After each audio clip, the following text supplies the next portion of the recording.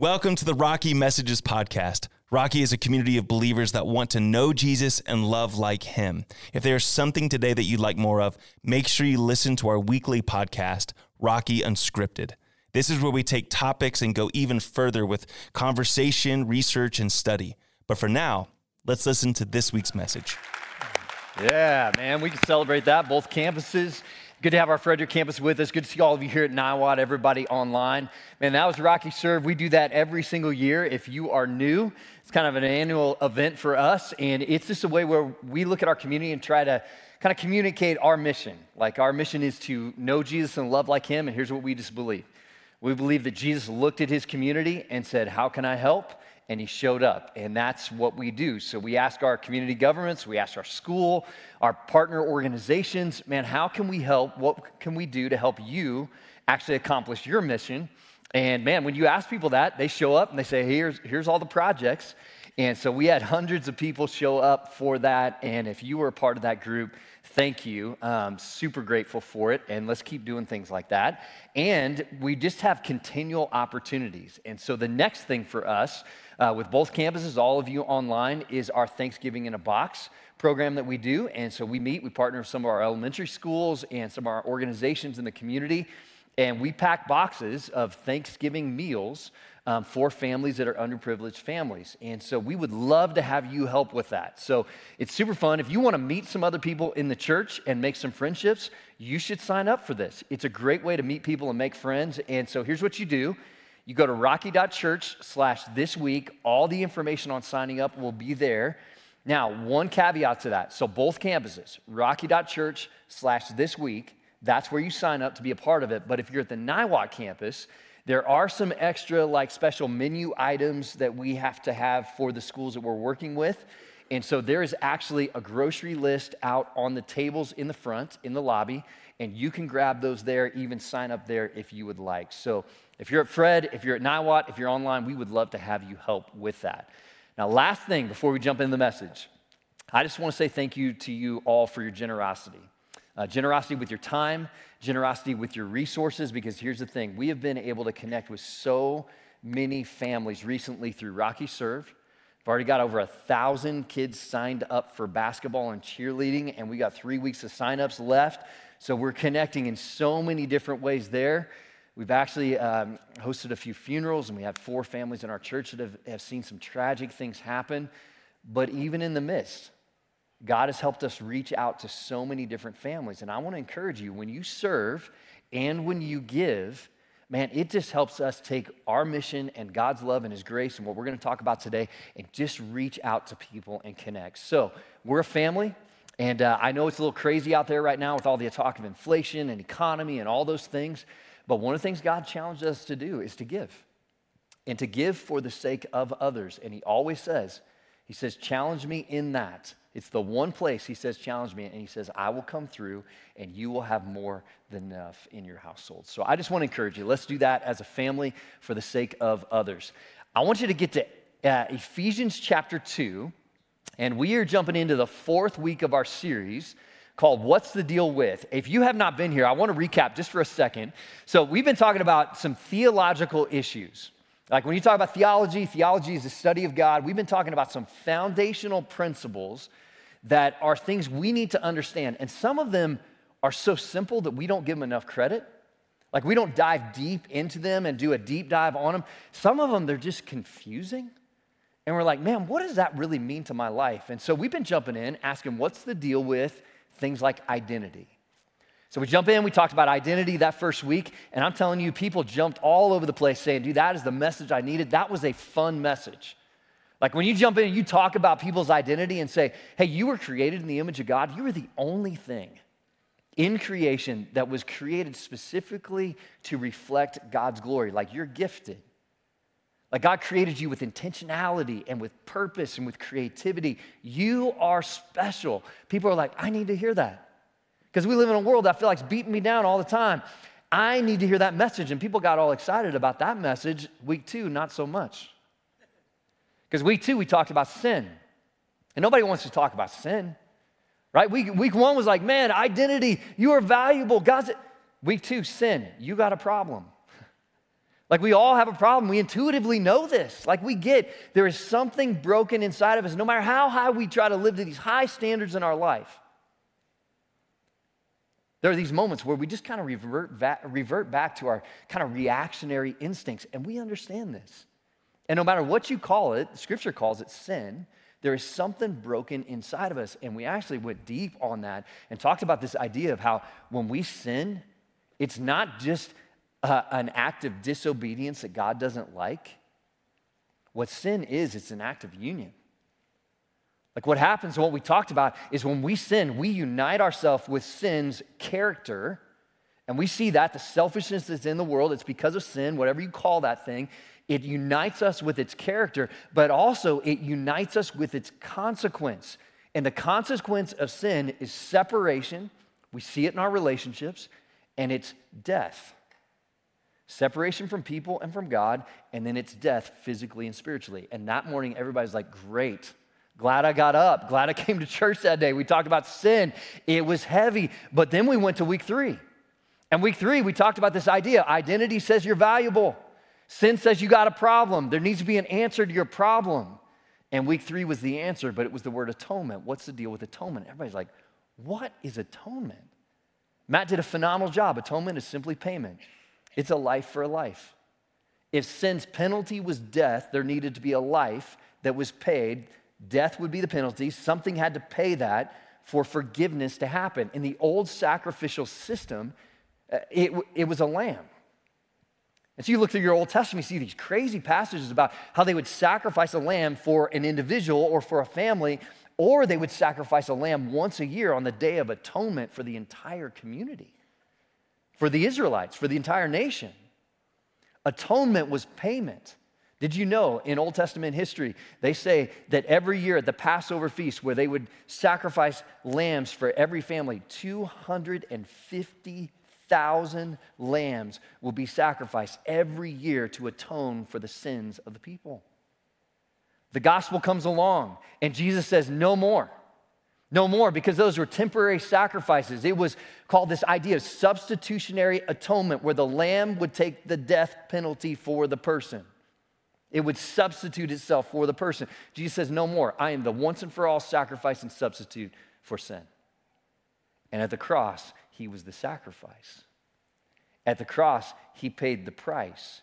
And you see, identity says we're valuable. Sin says we got a problem. Atonement says there's an answer to your problem, and it's Jesus. And we get to week 4. What's the deal with? I'm not going to tell you. We'll get there in a minute. 1772, there was a guy born named John. John grew up, became a sailor. John was not liked. He was on a cruise ship that had a massive amount of people, actually hundreds of people on this ship. And he was a wild and crazy guy. Talk about cuss like a sailor. His captain said John invented ways, he said, that exceeded the limits of verbal debauchery. 1772, that's the language that they use. Man, he cussed like a sailor. He was a drunk. And the guy he would fight all the time. His crewmates didn't even like him. He had like one friend on the ship. One time he fell off the ship, and instead of throwing him a life preserver, they threw harpoons at him. Like, this guy was disliked. I mean, he took poor character like to a whole nother level. There was one moment on the ship where the captain was so angry with John. He was so prideful. He was a drunk. He's just such a wild life that he lived, and he had done something on the ship. And the captain was so angry that he had him stripped naked and had him flogged 8 times in front of the entire crew. John was demoralized. He was embarrassed. He was demoralized in front of everyone. And he actually, in his mind, devised a scheme, even had a date on it, in which he was going to murder the captain. Like, literally, he was going to kill the guy. And so it comes to about that day, and he's getting ready to kind of execute his plan and start take this guy out, and a huge storm comes up. Like, this massive storm comes up, and it was such a bad storm, like, that people were just crying out, asking for God's help. I mean, but not John. Right? Not at this moment with John, because they even called him, his nickname was called the Great Blasphemer. And when you think about blasphemy, and we talk about that idea, it's always in context with God. So John was the guy that cursed God. John was the guy that said God didn't exist. He hated God. But in this moment, something happened. His friend, his only friend on the ship, was swept off the ship. Like never found again. And John is holding on for dear life. And finally, in the midst of like desperation and fear, John found himself, like the great blasphemer, finds himself crying out to God and saying, Lord, have mercy on us all. Not too long after he said it, the storm dissipated and went away. A couple days later, John is just reflecting on the whole experience. He's lost his friend. He's mourning that. And it says he began to think about the fact that the great blasphemer, who he was called, the guy who did not believe in God, the guy who cursed his existence, actually in his moment of greatest desperation cried out to God and said, Lord, have mercy on us all. So John goes to Scripture. And John says, if I'm actually going to cry out to this guy, I don't know if I believe in him, but I cried out to him and he took the storm away. If I'm going to cry out to him, then I should probably find out what he's about. And he goes to Scripture and starts reading, and he lands in the book of Romans. And other books too, like Ephesians, and we'll go to that later today. But in the book of Romans, he begins to read, and he's read the book of Acts, and he realizes that the guy who wrote the book of Romans is the Apostle Paul. And John makes a connection. He makes a connection with this idea of God's just incredible grace. Like his grace that is a free gift to all of us, and he's going, not me. I'm the great blasphemer. But he connects with Paul, who calls himself the chief of sinners. Why? Because you go back in Paul's history, what Paul recognizes is before he was a Christian hater. Like he was a Pharisee, he was a teacher of the law, he did not believe in the resurrection, he did not believe in this Jesus guy. And what Paul would literally do is go around with warrants for people's arrests to Christians' arrests to different cities, and he would gather the Christians up that he had warrants for, take them outside the city, invite the teachers of the law and all the fundamentalist believers in God out there, and they would pick up stones, like not pebbles, not rocks, but stones, and they would throw them at these Christians until they were dead. This is not a good guy. But that Christian hater had a vision one day of Jesus who said, Paul, why do you persecute me? And he realizes that it's Jesus the Savior. And he places his faith in God, and he becomes the greatest missionary of all time. And he writes half of the New Testament, and he talks about in Romans and Ephesians this incredible grace. And John connects with it, and he's like, well, if he could save him, then he could probably save me. If he could save the chief of sinners, he could probably save the great blasphemer, right? And John gives his life to God, and he begins to write about this idea of grace. And he writes a song in 1772, and here's the words of the song. Amazing grace, how sweet the sound that saved a wretch like me. I once was lost, but now I'm found, was blind, but now I see. 'Twas grace that taught my heart to fear, and grace my fears relieved. How precious did that grace appear, the hour I first believed. John Newton wrote the words of the hymn that we sing, Amazing Grace. And John said that grace changed his life. What is the deal with grace? You see, grace is the foundation of everything we believe. We can talk about identity, we talk about atonement, we talk about sin, but when you come back to the response that we have to God, it is only by his amazing grace that we even have the opportunity to experience the things we've talked about before this in this series and what we'll talk about after this. Grace is amazing. And I think the best description that you could find about grace and the best teaching that you could find in Paul's writings to the different churches that he went and started is not in the book of Romans, it's actually in the book of Ephesians. In Ephesians chapter 2, here's what Paul writes. And remember, this is the guy who says, I was the chief of sinners because, man, I killed Christians. But God not only had grace on me, he not only forgave me, but he accepted me and he asked me to be his missionary. Paul's like, he gave me position. Like you got to understand this, understand who's writing this as I read. In verses 4 through 9, he says, but because of his great love for us, God, who is rich in mercy, made us alive in Christ, even when we were dead in our transgressions. It is by grace you have been saved. And God raised us up with Christ and seated us with him in the heavenly realms in Christ Jesus, in order that in the coming ages he might show us incomparable riches of his grace, expressed in his kindness to us in Jesus Christ. For it is by grace you have been saved through faith. This is not of yourselves. It is the gift of God, not by works, so that no one can boast. Now, what's the big deal about grace?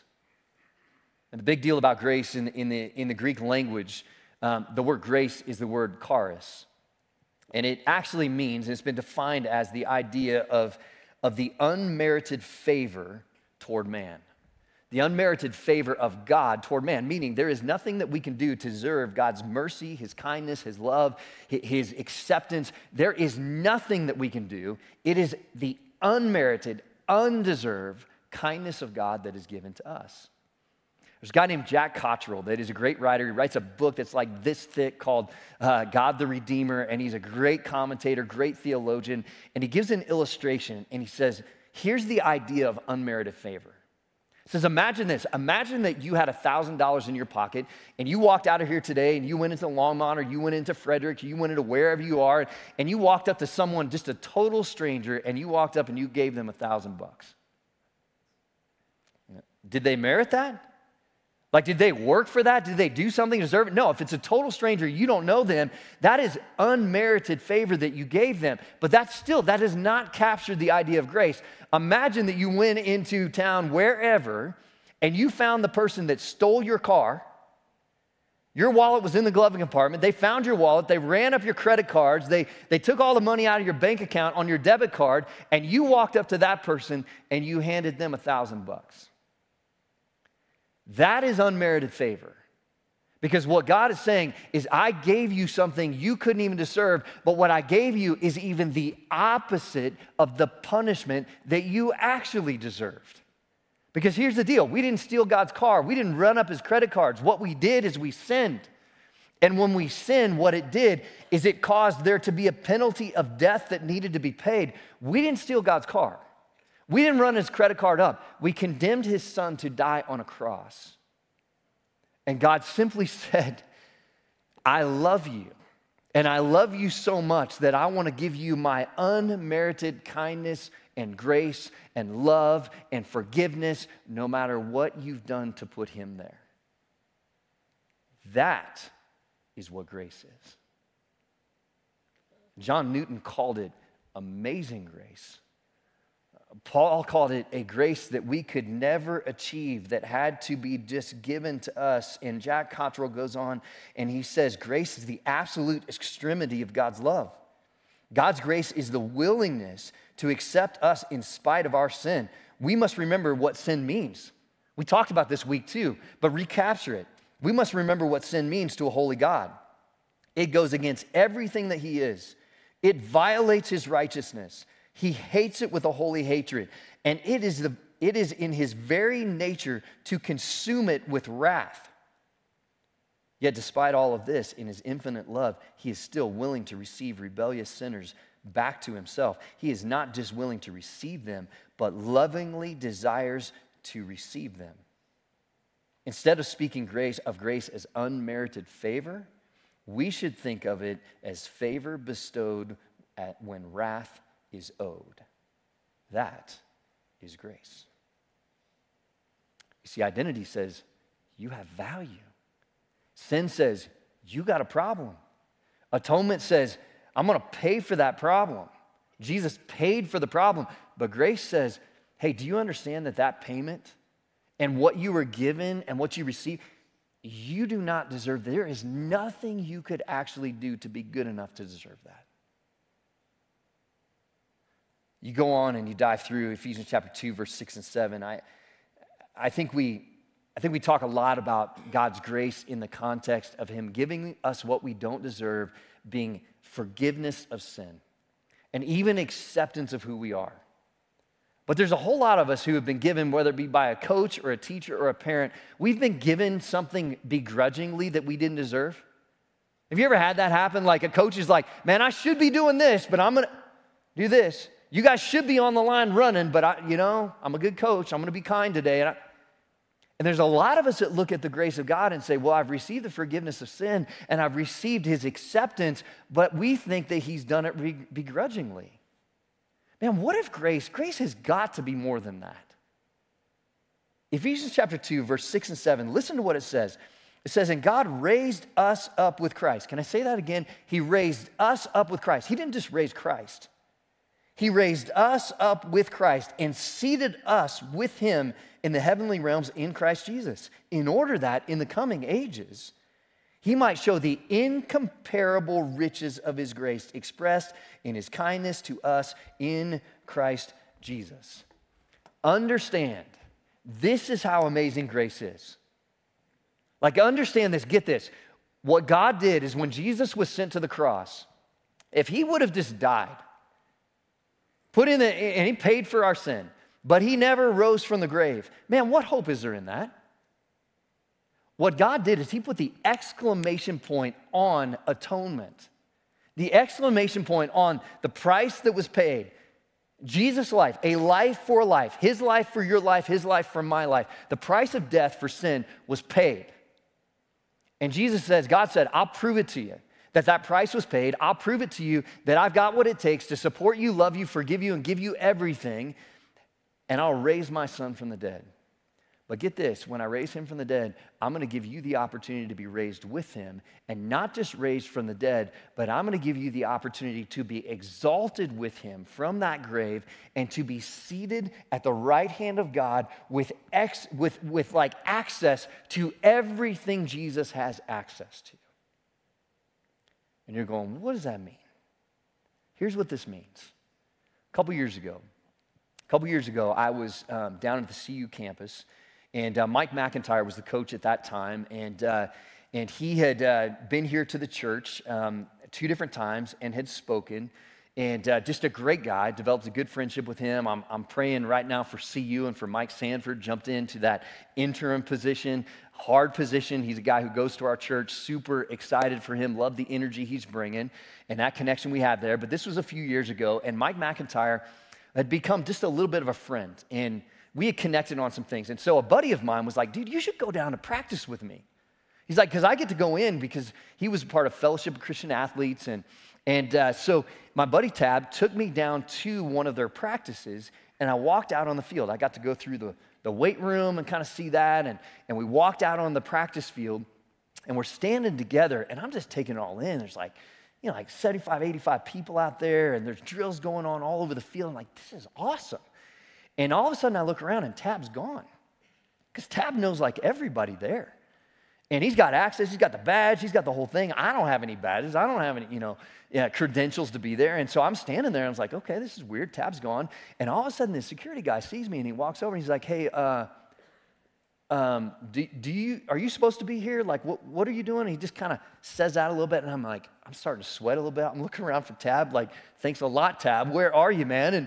And I said, well, I'm this guy. He said, well, look, you don't have credentials to be here. What are you doing here? And I'm going, I'm going to get kicked out of this place. Like, this guy is going to send me packing. And so just the tension, you can feel it. Like I was feeling the time. I'm blushing a little bit. I'm like, dude, trying to explain to this guy. He said, look, you can't be on the field unless you have credentials to be here.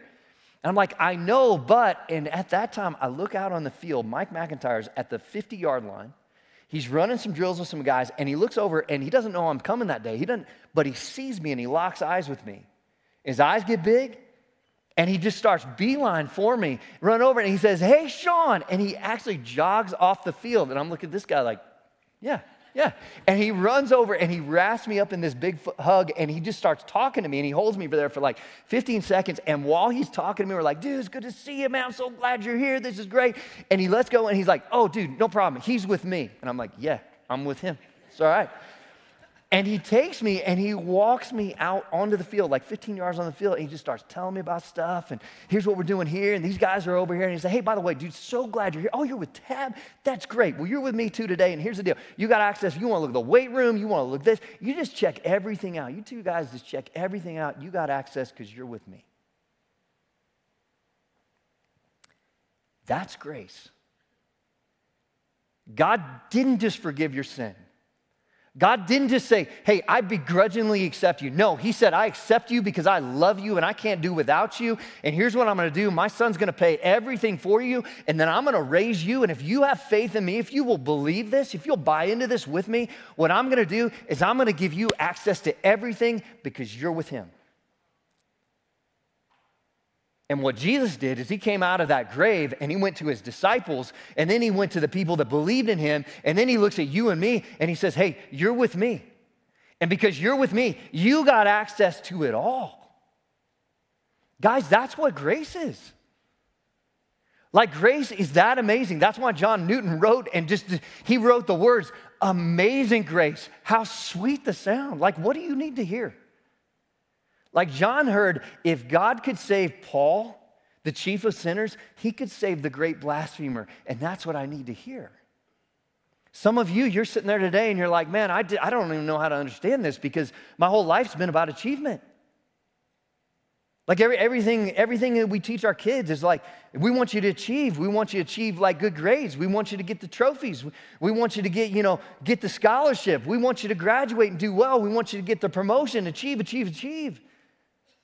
And then we look at our relationship with God, and there's so many of us who grew up in church, and all we've been trying to do is achieve.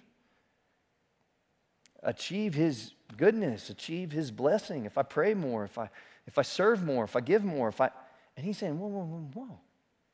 Everything that needed to be achieved was achieved on the cross.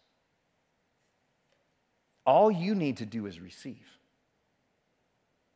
See, the thing about grace is not achieved. Grace is received. Like, understand that. Grace is not achieved. Grace is received. And there is nothing that you can do to earn God's grace. The only thing that you can do is believe and receive that grace from God. You might put it in a different way. Mike MacIntyre, I saw Mike MacIntyre. Alistair Begg is a pastor, famous preacher and speaker, and he gives a great illustration about a scriptural passage that carries the same idea. You see, when you think about the thief on the cross, there were 3 crosses. There were 2 thieves. They were robbers, they were called, but these thieves or robbers were probably much more than that. They were probably murderers. They were on a Roman cross. They were hanging next to Jesus. And if you remember how things started in that moment, in that story, you have 2 thieves that are looking at Jesus and they are cursing him. There's one that's saying, if you're God's son, why don't you call down and you save yourself, man? Why don't you save us too? And the other guy's cursing, but they see every moment of this whole time on the cross, these 3 hours, Jesus is forgiving. He's giving grace. He's loving people. Father, forgive them. They don't know what they're doing. And in the moment, they see John bring forward Mary, and Jesus looks at one of his best friends. He says, this is your mother. Mother, this is your son. Take care of her for me. And they just see these expressions of grace. And finally, one is so angry, and he's so bitter, and he's so mad about this sacrificial system out there that he's never been able to live up to. And this other guy's like, but this is different. Like, there's something different about this guy. And the other thief looks, and he looks at Jesus, and he actually says, hey, can I be with you? Like, when you make it, because I know you'll make it there, but when you make it there, can I make it there? Would you take me with you? And can you imagine that moment? Alistair Begg goes on to describe that moment. He's like, can you imagine that moment when they die, and the dude shows up? Like, the thief shows up, and the angels stand there at the gates, and he's like, hey, why should I let you in? Because I don't know. It's like, whoa, you been a Bible study before? No, I was on a cross. Well, you know what justification by faith is? Deer in the headlights, has no idea what that is. The angel's like, Alistair Begg says he probably gets his supervisor, brings the big angel out, and the big angel's asking all these questions. He's like, hey, here's the deal. Why should I let you in? And the thief on the cross looks at him, he says, because the guy on the middle cross said I could come with him. Guys, that's grace. There is nothing that we can do to achieve the place with God. The only thing we can do is to receive it. I had a tough, difficult situation this last Thursday night. I did a funeral. And probably the majority of the people at that funeral come from a denomination that's pretty works-based. Very works-based. very much of like, man, I have to do this and I have to do this. And if I don't do this, I need to go to someone and I need to confess my sin and I need to ask forgiveness. And when I sin again, I need to go back and ask forgiveness. And it's just constant back and forth. And I just remember in that moment, there was so many tears in this funeral because it was just the moment of like, oh. And I knew what I was preaching this weekend, and I shared about grace. And I can't even tell you the number of people that came up after that were part of that denomination that came up after and said, I've never heard that before. The problem with many of us, even from our group of churches, or from whatever group of churches you come from that still know about grace, because our society is so much about earning, is so much about achieving, is so much about working hard, it's just built into our society. It's almost like we've never heard it. That we don't let ourselves down to understand that we just can't. We are stuck in this place with sin, and there is nothing we can do to get out of it. There's a guy named Donald Hunt. He writes this old, ancient book that I've got on my shelf that is called The Unfolded Plan of God, and he gives the illustration, and it is an old, ancient illustration. He said, imagine you were a person who fell into a well. That's an old, ancient illustration. So imagine you fell into a well and you're down in that well. What would you do? Like if you're down in a well and you can't get out and there's no rope for you to get out and all that, you try to climb up the sides. You do everything you can. You can't get to the top. You keep falling back down. You just can't. So what do? You cry out to your neighbor. You're like, can somebody come help me? And your neighbor comes and he puts down that ladder and you climb up that ladder. Donald Hunt gives this idea, and he talks about this idea of when you're down in that well of sin, in that pit of sin, what Jesus did at the cross is he came and he put that ladder down there. What God does, he says, is God does the providing and we do the participating in salvation. But understand this. What most denominations will say is Jesus put that ladder down, and buddy, you better climb up it. No, grace says Jesus put the ladder down and he climbed down the ladder to you and he carried you up the ladder. You see, the picture is this. In Scripture, every time you see someone place their faith in Jesus, what you see is they do the exact same thing that the thief on the cross did, and they just ask. They're like, okay, I'm starting to get this, and you don't have to know all of it. All you have to understand is John 3:16, that God so loved the world that he gave his one and only Son, that if you believe in him, you will not perish, but have what? Eternal life, connection, be raised to position with Jesus out of your darkness of sin and given a new life. He says, we just ask, we ask. We believe, we ask, and then what you do see in Scripture, in the New Testament, in the book of Acts, you see people who place their faith in Jesus. The resurrection was such a big deal to them. Like, do you understand in the early church in the first century, like the resurrection was such a big deal because the sacrificial system, it would have been just like the old sacrificial system to sacrifice a lamb and he dies, we move over that lamb, we're done.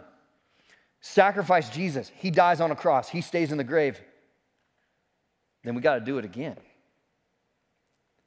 But the resurrection happened.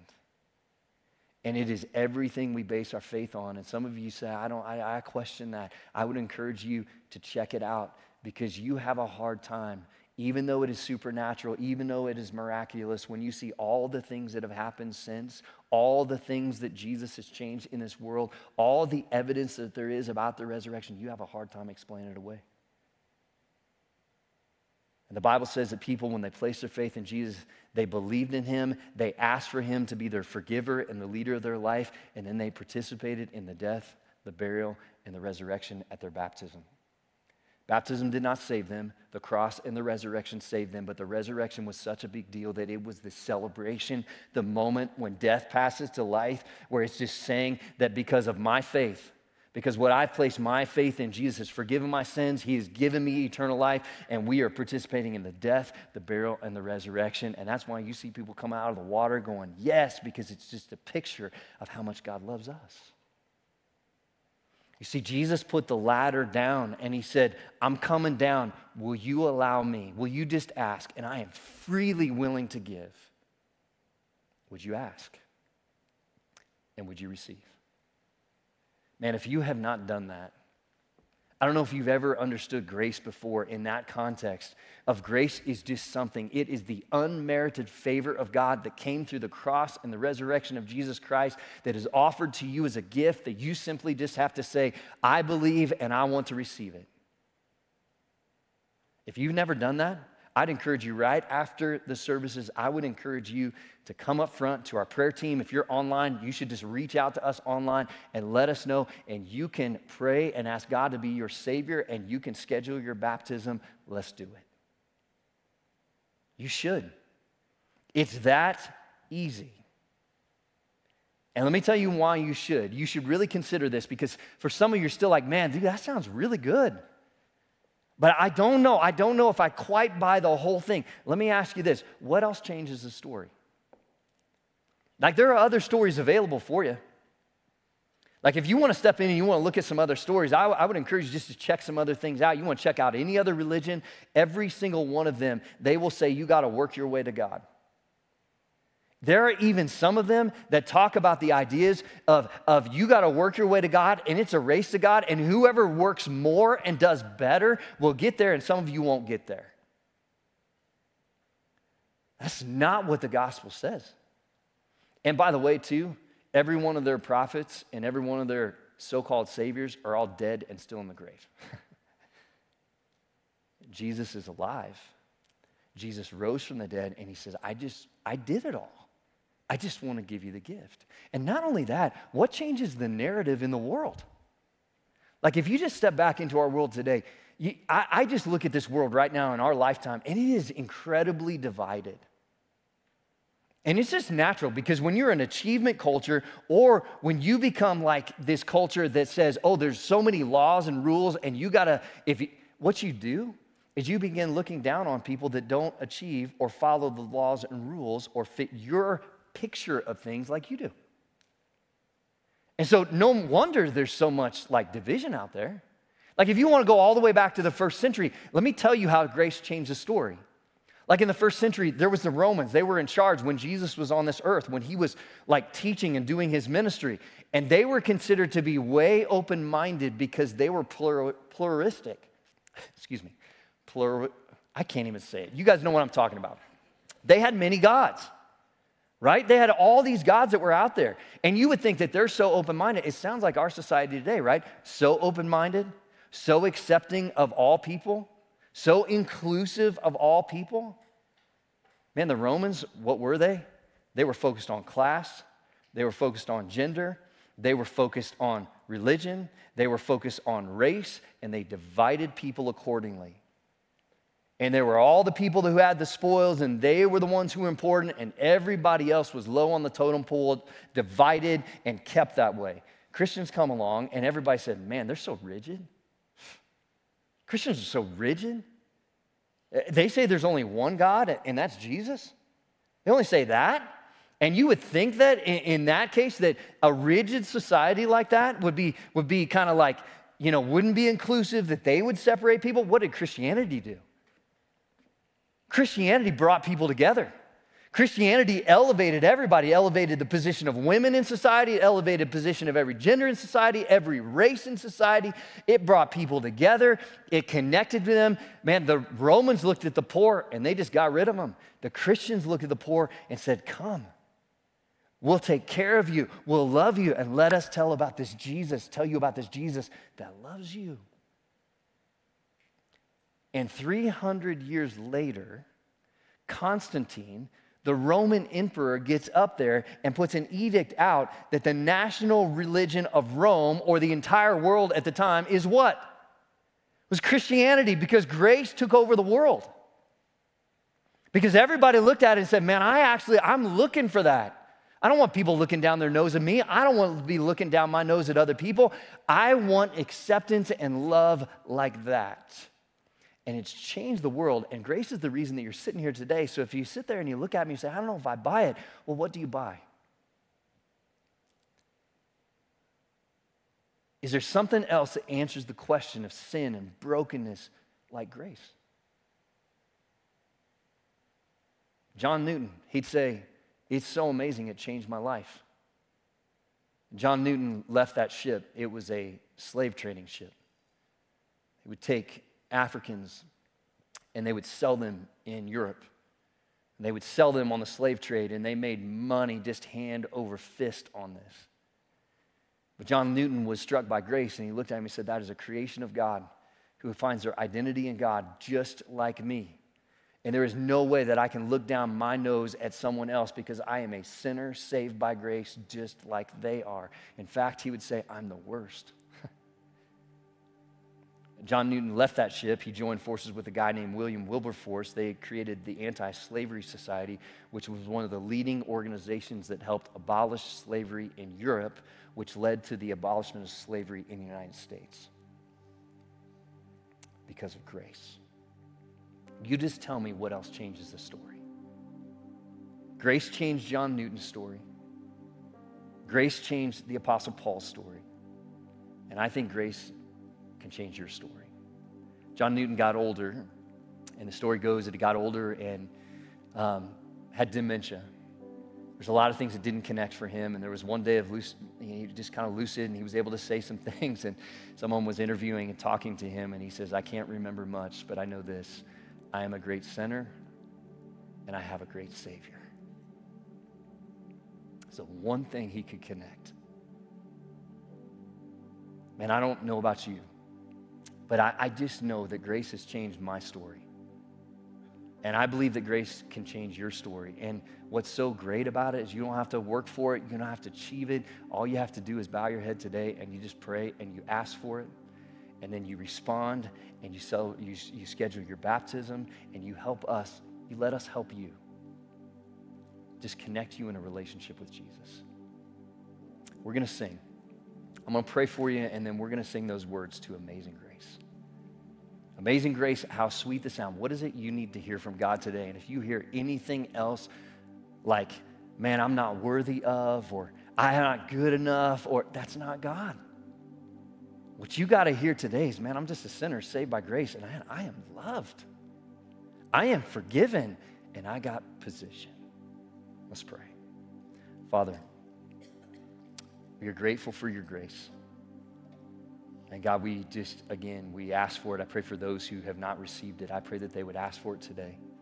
Pray that they would come down front. We've got our prayer teams down front. I pray if they're online that they would reach out to us. And Father, just let us help them.